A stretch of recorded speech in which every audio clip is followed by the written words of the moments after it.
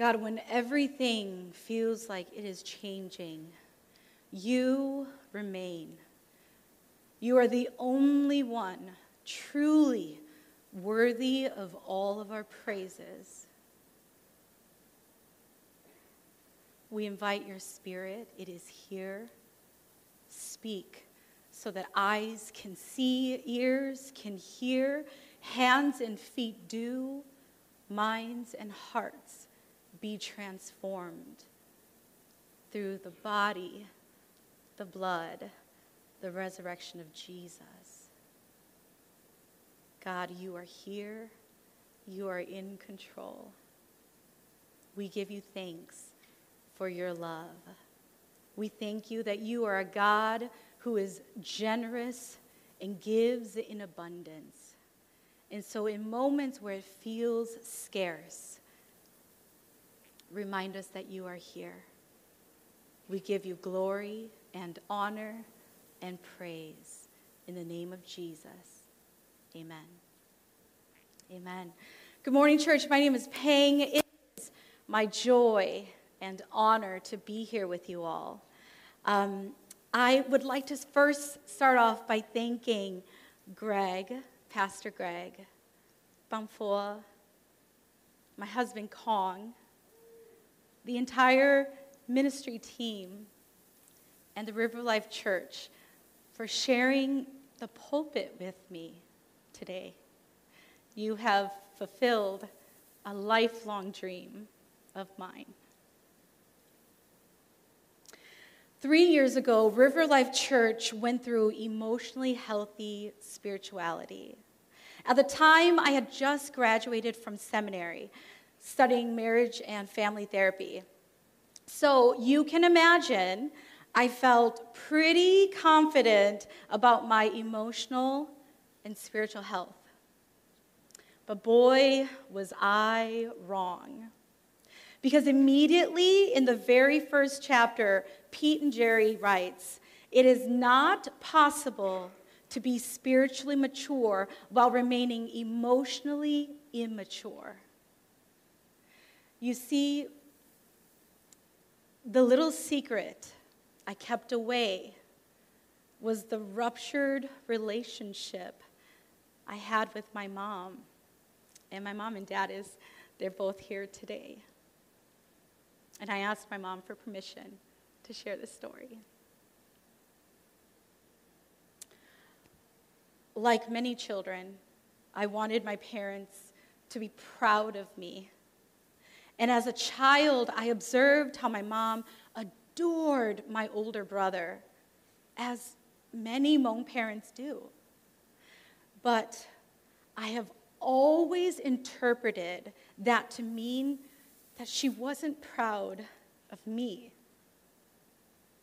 I made an assumption that generated envy and created pain. And as a result, I distanced myself from my mom and consequently my dad too. Shortly after emotionally healthy spirituality, the Spirit nudged and tugged on me to reach out to my mom.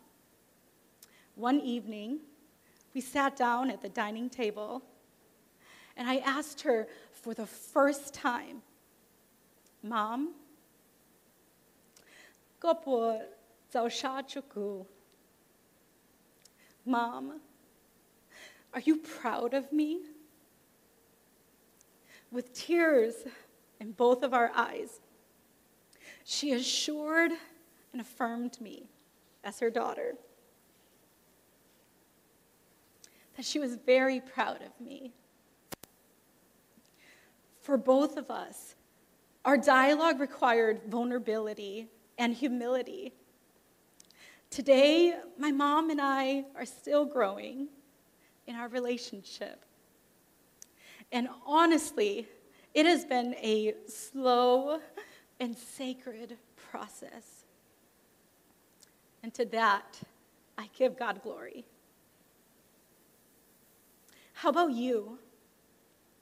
When have your assumptions and misunderstandings led to confusion and pain?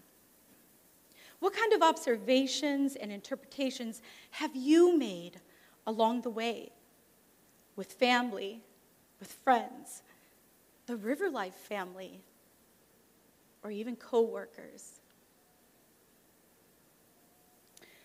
Here is the solution for the heartache. Assumptions break relationships. Clarity builds relationships. Assumptions break relationships. Clarity builds relationships.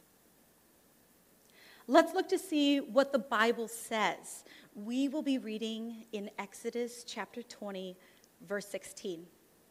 You can open up your Bibles, open up your Bible apps, or follow along on the screen. In Exodus 20:16, the NIV translation writes, "You shall not give false testimony against your neighbor." Now, this commandment sounds simple enough, almost elementary, but my curiosity sparks 3 questions. What is a false testimony? Who is my neighbor? And what is the purpose of this commandment? Let's start with false testimony. Well, a false testimony was a misleading statement intended to deceive someone. In the Hebrew Bible, the word lie, sakar, is tied to the root verb sakar, which means to lie, to deceive, or to betray. William Mounce writes, "Everything that is sakar is opposed to truth and consequently opposed to God." Let me read that again. Everything that is a sakar is opposed to truth and consequently opposed to God. Simply put, a false testimony are lies and deceptions. Now, the next question. Who is my neighbor? Right? Is it Carrie next door? Or is it you all? Is it my family? My coworkers? In the Hebrew Bible, a neighbor was primarily translated as anyone around you or a friend. So generally speaking, a neighbor can be anybody or someone more intimate and familiar like a friend. Lastly, what was the purpose of this commandment? Well, to my surprise, the purpose was threefold. The commandment, the 9th commandment in Exodus, "You shall not give false testimony against your neighbor," was given so that, 1, people reflected the character of God, a God who is truthful and does not and cannot lie. The second purpose, it protected a person's reputation in court hearings or in the community. And then lastly, this 9th commandment created peace and harmony. You see, a false testimony was seen as destructive to society. And without a truthful witness, cities risked the loss of law and order, stirring chaos and the suffering of innocent lives. And in the season of a global pandemic, the crying out of voices for social justice and equity, the desire to be seen and heard, the current events of Russia's invasion in Ukraine, there is plenty of chaos and suffering of innocent lives. In the Message, Exodus 20:16 simply says, "No lies about your neighbor." However, in the Amplified Bible, it paints a more colorful picture of Exodus 20:16. This is what the Amplified Bible says.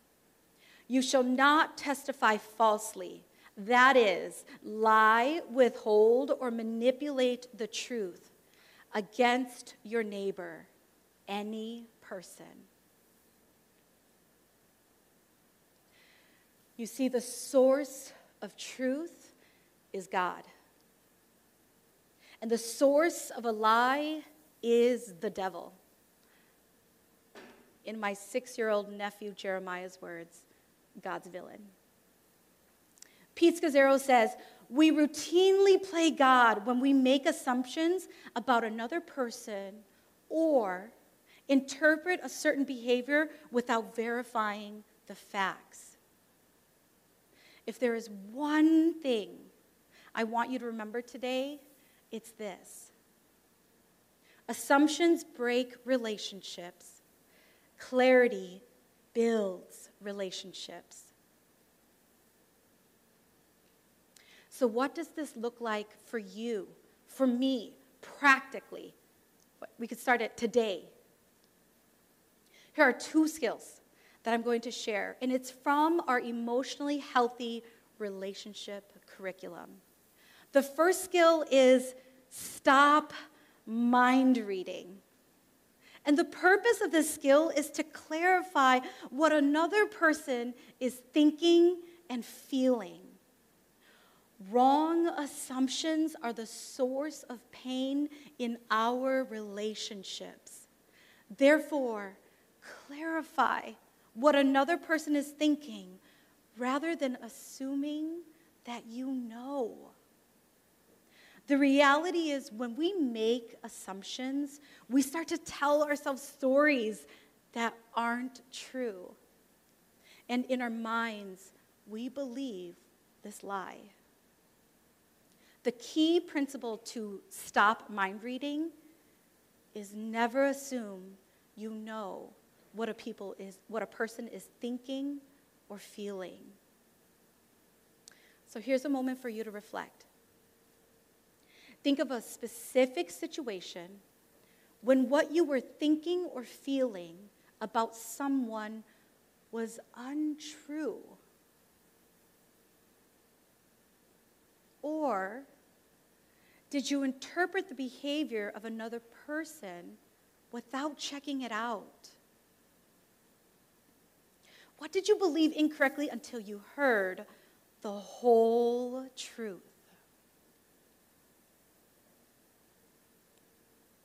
Here's a simple yet successful way to stop mind reading. You can refer to it on the screen. It's also on the back of your bulletin. First, you're going to ask for permission. You're going to say, may I check an assumption I have? And then you're going to wait for the other person to say yes or no.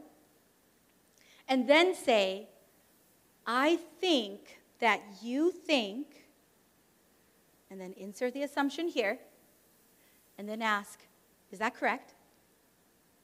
Or you can say, I am wondering, insert the assumption, and then ask, is that correct?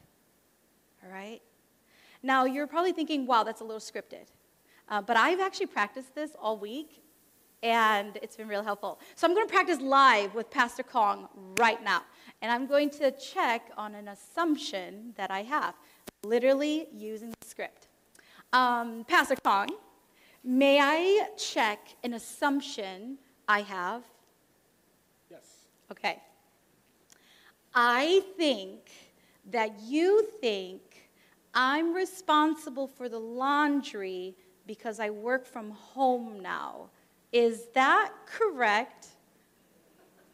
Yes. No, just kidding. Oh, I was going to say. No, I think it's a little easier for you because you work from home, and so if you would start it, or get everything together so that I can help, but I don't expect you to be responsible for the laundry. Thank you, Kong. Thank you, Pastor Kong.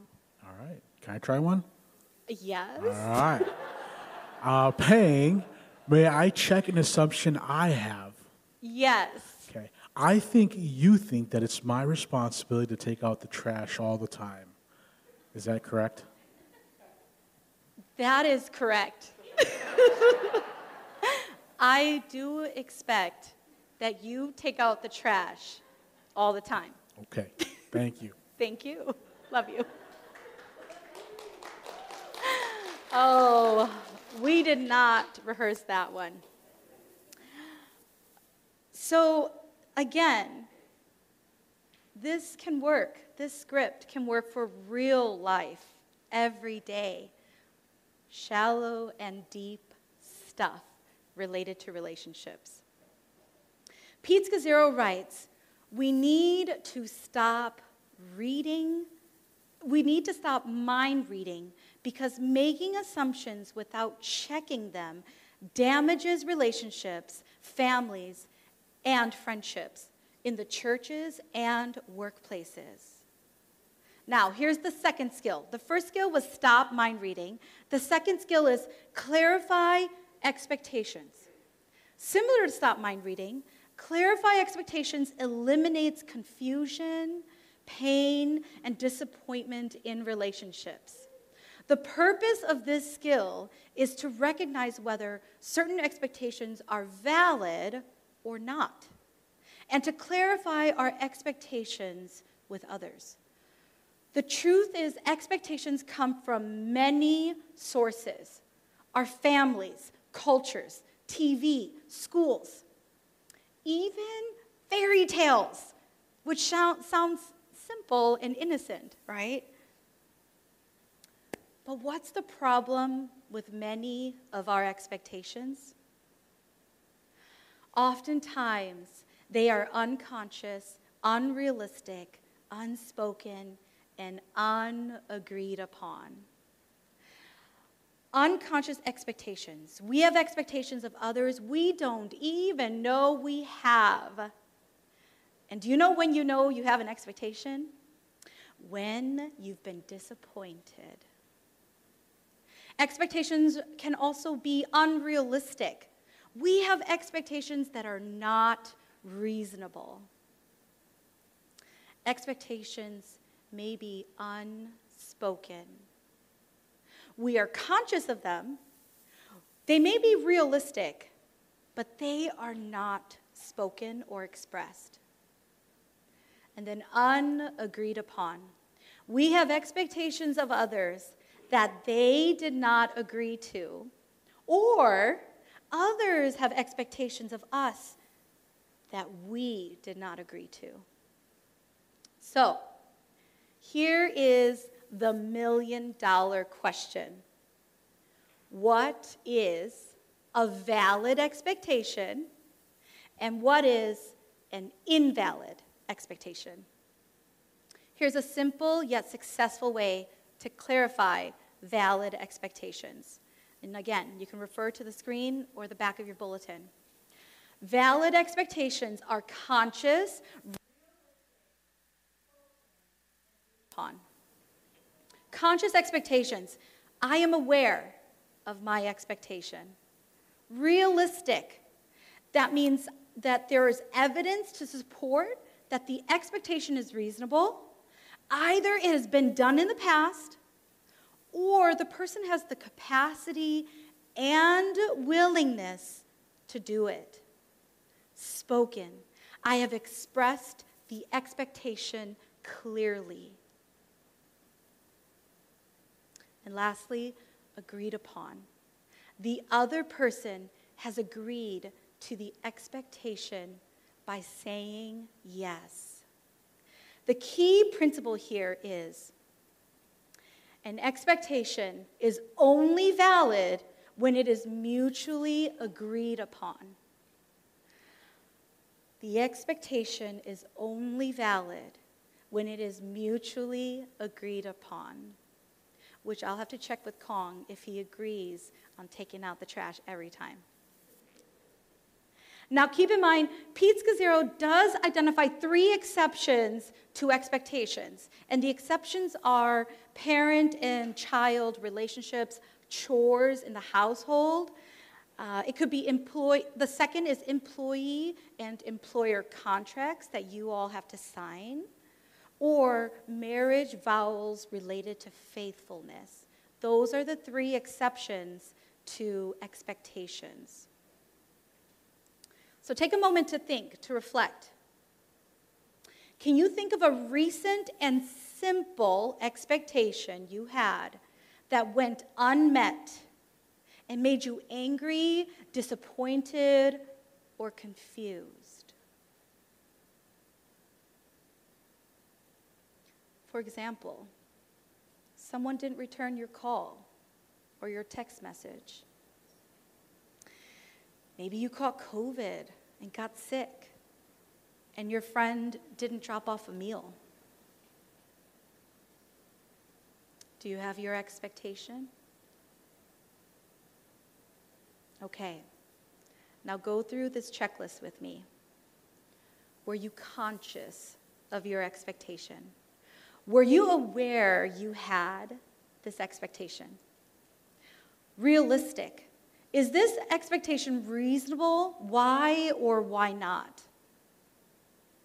Was it spoken? Have you clearly spoken the expectation, or do you just think the other person should just know? And agreed upon. Has the other person agreed to the expectation? Remember, expectations are only valid when they have been mutually agreed upon. Pete Scazzero writes, clarifying expectations is about eliminating confusion, pain, and disappointment over unspoken, unrealistic, or unagreed upon expectations. Now, it's your turn to share. I have been vulnerable, invited Kong to be vulnerable, now inviting you all online and you all here to be vulnerable.